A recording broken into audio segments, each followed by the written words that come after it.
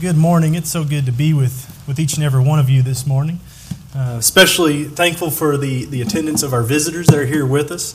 It's always a great encouragement to have you here, and we can't express enough how much we are thankful for your attendance and how you are truly our honored guests. We hope that we have an opportunity to spend a little bit more time after services meeting with you and getting to know you. One of the things that we strive to do here at the Lake Street Church of Christ is to live lives that glorify and honor God, and to strive to help other people to do that. And in the process of that, we look to God's Word. We look to what He has recorded for us and the things that He has to say that tells us how to do that. And as we do that, there are certain phrases that come to mind, phrases that bring great joy, phrases that bring bliss, but there are also phrases that bring sadness and grief.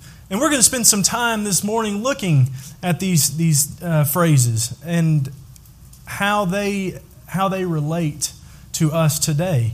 The Bible contains a long list of sad phrases. And like I said, these phrases are oftentimes connected with grief. But I hope that as we study through these, we will likewise connect with that grief. And in doing so, we will draw ourselves closer to the one which can overcome.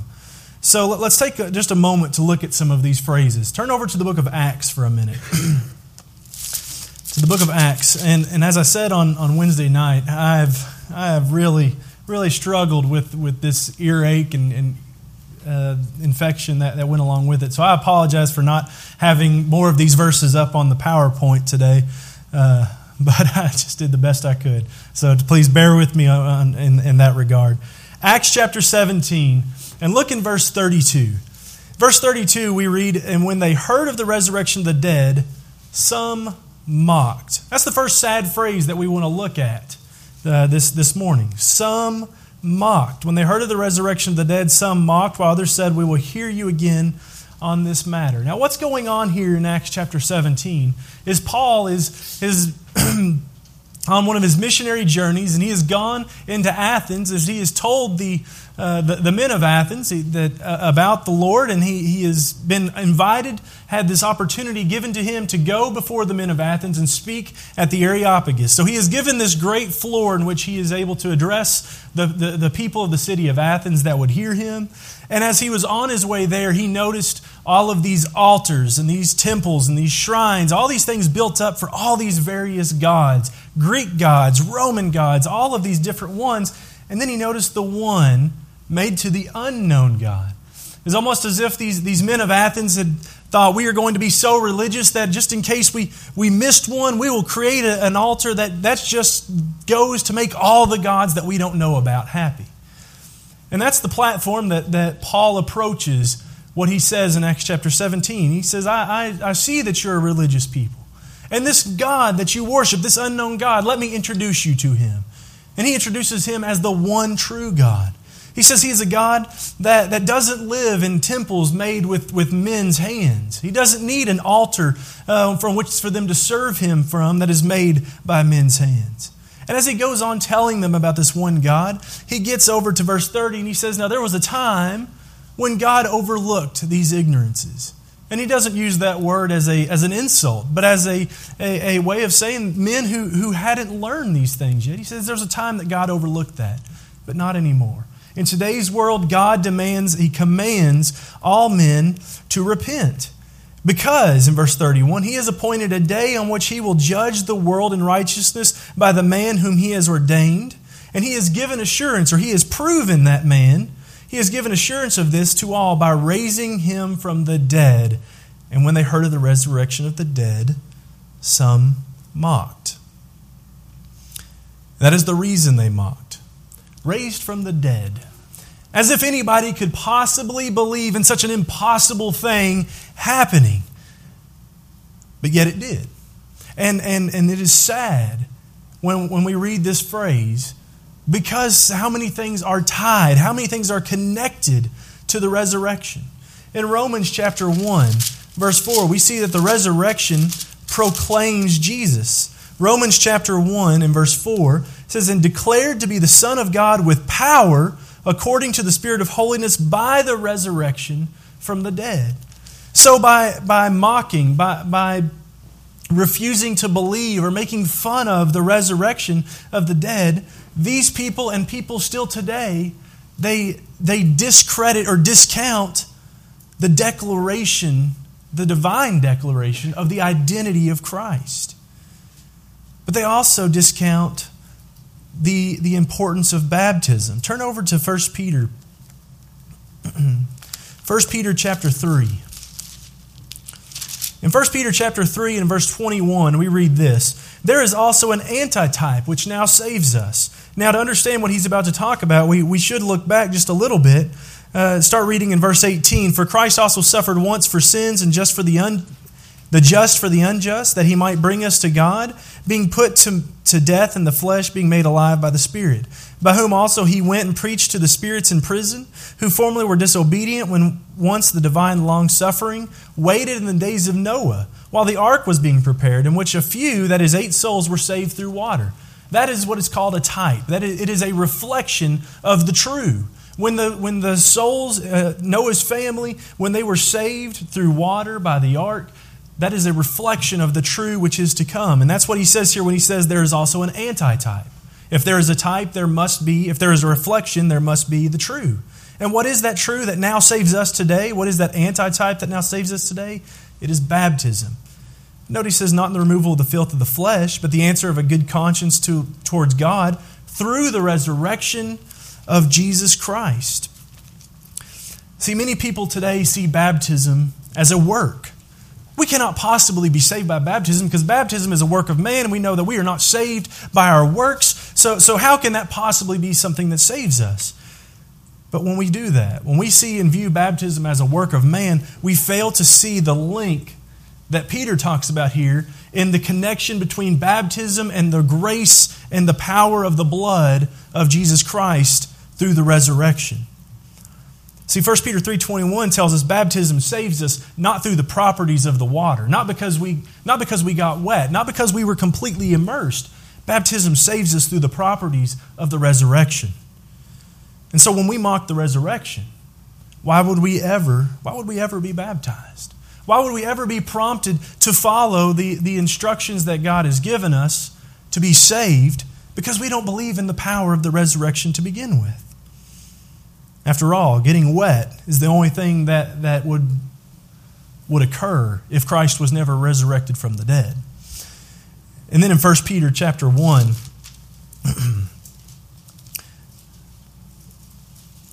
1 Peter chapter 1 and verse 3, it says, "Blessed be the God and Father of our Lord Jesus Christ, who according to His abundant mercy has begotten us again to a living hope through the resurrection of Jesus Christ from the dead."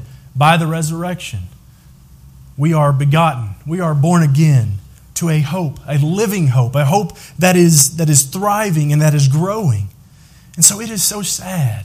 It is so hard to hear people mock the resurrection because they aren't likely to ever draw any closer than that to God. That is the point to which they will almost stop until they can finally realize, until they can finally open their minds and open their hearts and see the power that lies within the resurrection. Truly a sad phrase, some mocked. Another sad phrase that we want to read about is found over in Jeremiah. Jeremiah chapter 6. Jeremiah chapter 6 and verse 16. In Jeremiah 6:16 says, "Thus says the Lord, stand in the ways and see, and ask for the old paths where the good way is, and walk in it. Then you will find rest for your souls." But they said, "We will not walk in it." Jeremiah was God's prophet to the nation of Judah. And he pleaded for God's people there to walk in those old paths, to once again walk in the ways in which God had called them. But like so many today, their answer was no. No, that is not the way we will walk. And they did that through their actions. Now today, God's people are likewise called to walk in His paths. In Romans chapter 6, verse 4, listen to what it says there. It says, "Therefore we were buried with Him through baptism into death." I think this might have been the passage we were looking for in our Bible class, and I had it written down in my sermon. Therefore we were buried with him through baptism into death, just as Christ was raised from the dead by the glory of the Father, even so we also should walk in newness of life. We are called to walk in newness of life. And that is that through our baptism, we are to be made dead to sin, just the same as Christ was made dead. And to the same extent that Christ was made dead. Christ was not just sort of dead. He was, the belief sometime was that Christ didn't actually die. He just appeared that way. No, Christ fully came as man, and he fully died as man. And to that same extent, we are made dead to sin through baptism.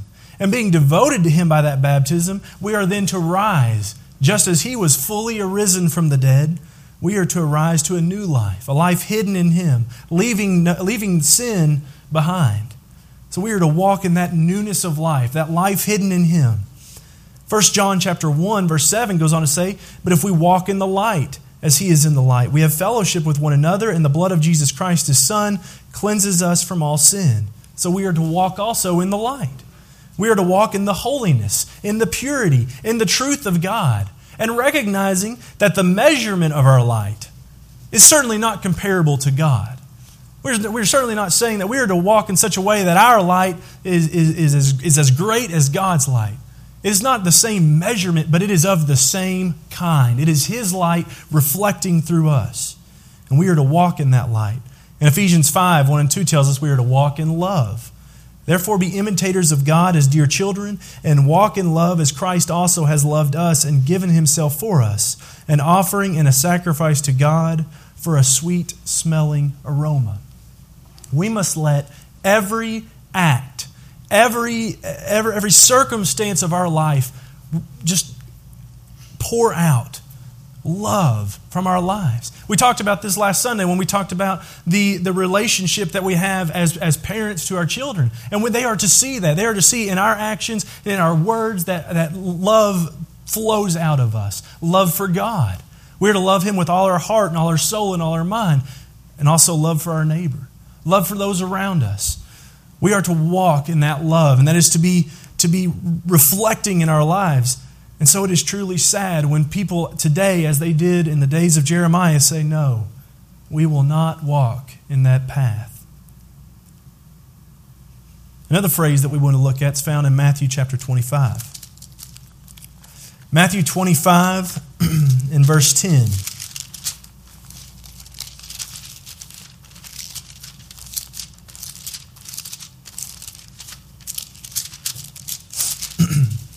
Here says, "And while they went to buy, the bridegroom came, and those who were ready went in with him to the wedding, and the door was shut." The door was shut. Now, when we read about that, maybe our minds drift back a little bit further than Matthew. Maybe we go back to the book of Genesis. Truly, it was a sad day on the earth when God shut the door to the ark. Genesis 7 records to us that God had sent a flood.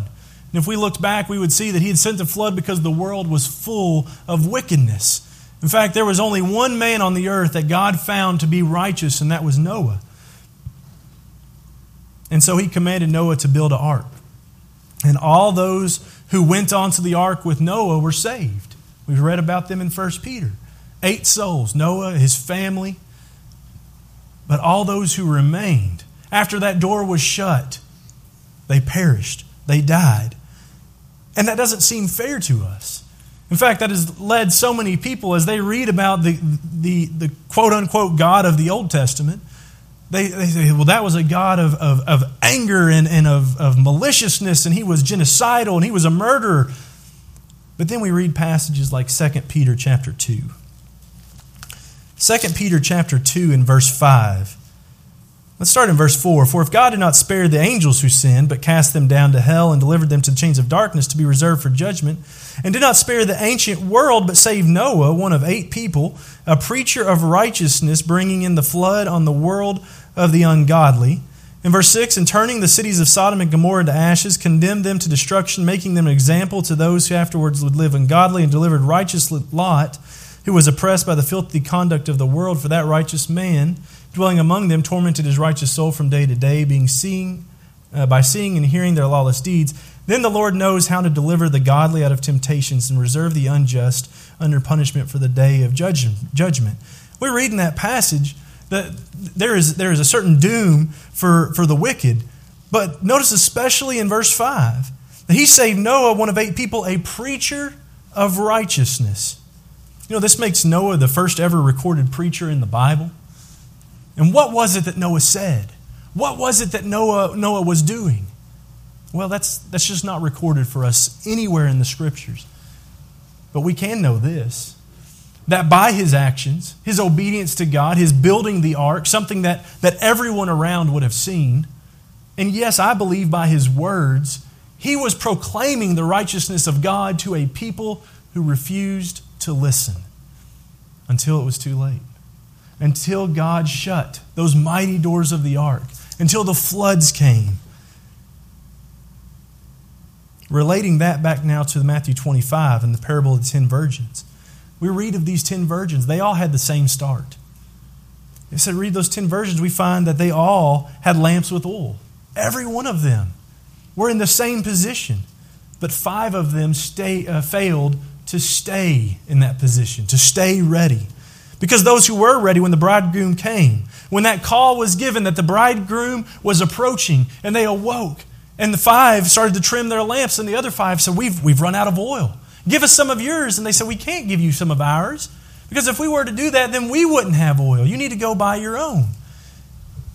Well, when the bridegroom arrived, he took those who were ready, and they entered in with him. But those who were unprepared, those who had been forced to leave because they had not prepared themselves to buy more oil, they were left shut out. And so again, it is sad. It is sad then and sad today when men, unprepared to meet God, die. And that door, once shut, is not to be opened again. Another one that we hear in Matthew chapter 25, we'll scoot on down a little bit to verse 41.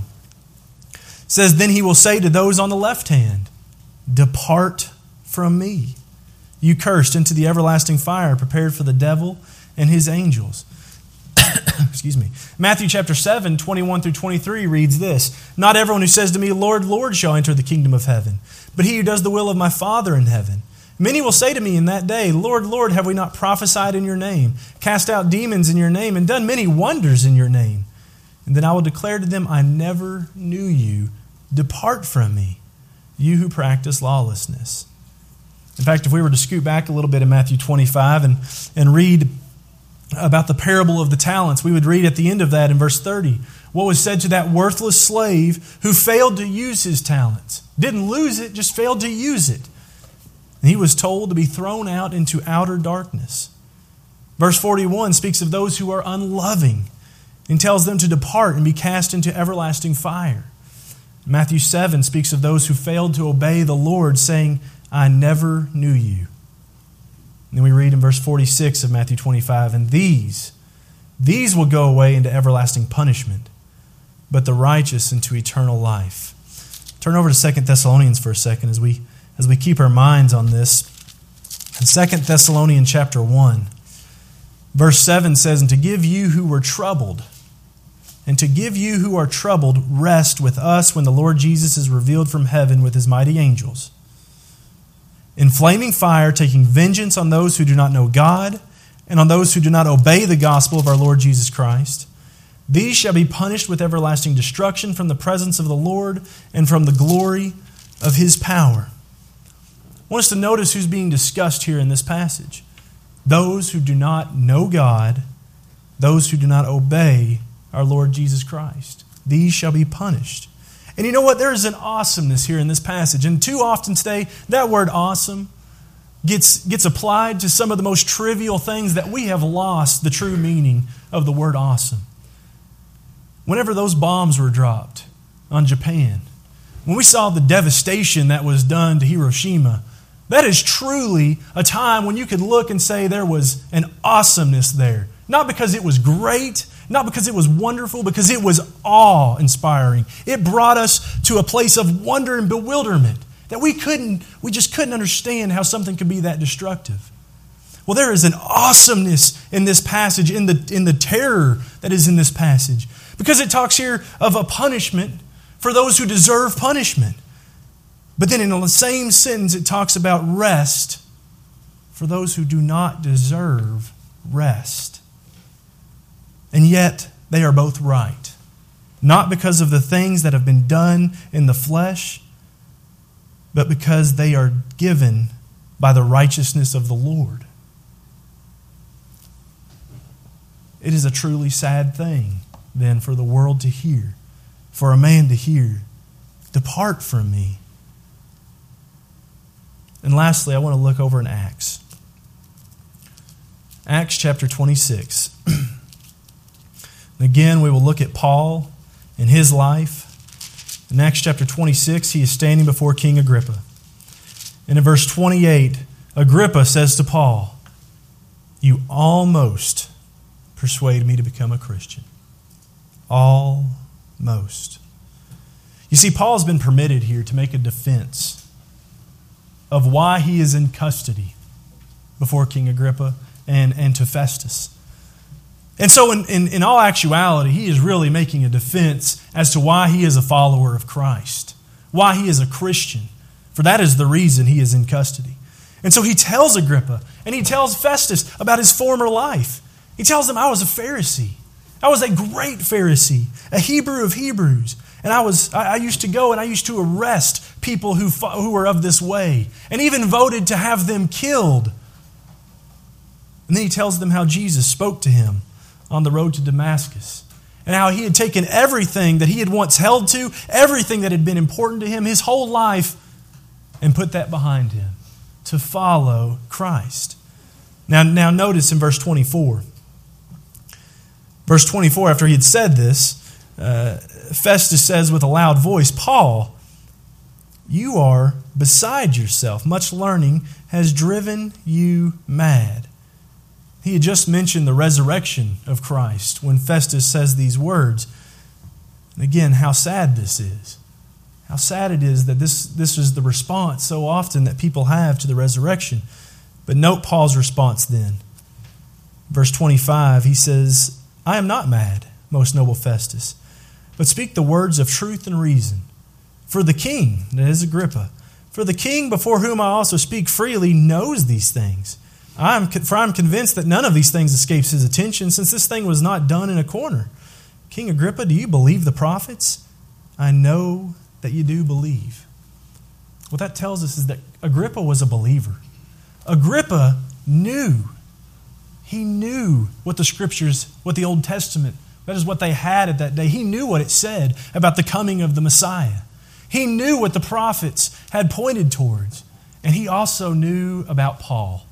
Paul wasn't some sort of anomaly. He wasn't something just kind of happened in a very quiet space. The work that Paul was doing was literally echoing and reverberating out around the nation and all of Rome. People in the known world knew about Paul. And so a man in the position of King Agrippa knew that Paul was this man who had studied under Gamaliel. He was this great Pharisee. He was the champion of the Pharisees, being raised up as the protege. And yet he gave up all of that. He gave up everything so he could follow, in the eyes of the world, the dead leader of this new way. And now he stands before Agrippa saying, "That is true, but the leader is not dead. He is reigning, he is king, and yes, I follow him." And Agrippa sees the testimony. He hears that which Paul has preached to him, and still, yet only, Agrippa almost becomes a Christian. How sad. How sad that we never read of another opportunity that Agrippa gets. I hope and pray that was made available to him, and would like to believe that someday in the future that he maybe pressed on with that. But we never read in Scripture of him receiving another opportunity to obey the Lord. And yet these sad words are still uttered each and every day in the actions of many today. Almost would I become a Christian. except something continues to hold me back. Something that I'm not ready to give up. Some sin that I just feel like I must hold on to. Or maybe this thought that I'm too wicked. I've done too many bad things. God wouldn't want me. None of these sayings have to be true. We don't have to be almost persuaded today, because these sad conditions don't have to be. We can believe in the power of the resurrection. And we can choose to walk in those old ways in which God has called us to walk. We can choose to enter in before the door is shut. And we don't have to hear, depart from me. We don't have to be almost persuaded. You can change these sad sayings recorded in the Bible into sayings of joy and of bliss. And you do so by obeying the gospel of Christ. His good news is this, that yes, at one point all men are separated from God by their sins. The sins that they have committed in this world put us as far from Him as we can be. But Christ came into this earth, became human, and He died so that we could have a hope, so that we could be forgiven of those sins. And by obedience to that gospel, to the things which He calls us to be, we can be made clean. We can have our lives hidden in Him today. If that would be your desire, it is our desire as well to make all men and women, all creatures of this earth, and to be followers of Him. You have that opportunity right now. Please come forward as we stand and as we sing.